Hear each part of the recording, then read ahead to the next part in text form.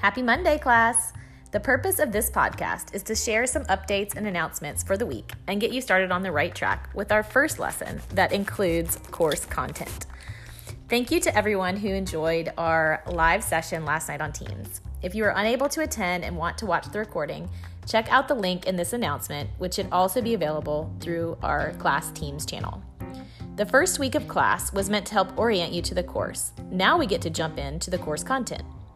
I hope you have had a chance to get the textbook. If not, please do so as soon as you are able, and check out the textbook FAQ document if you are still having trouble with that.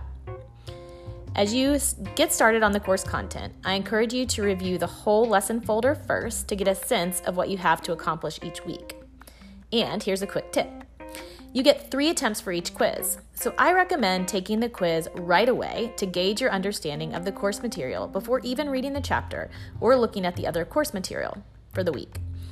I record the highest grade from the quiz, so it won't hurt you if you get any of the answers wrong the first time around, but will give you a good sense of what you already know and what you might need to know. On your second and third attempts, the textbook, not Google, is a great resource for finding the quiz answers. You do not have a discussion board this week, but rather an activity check assignment that goes directly to me that will help you to process the course content.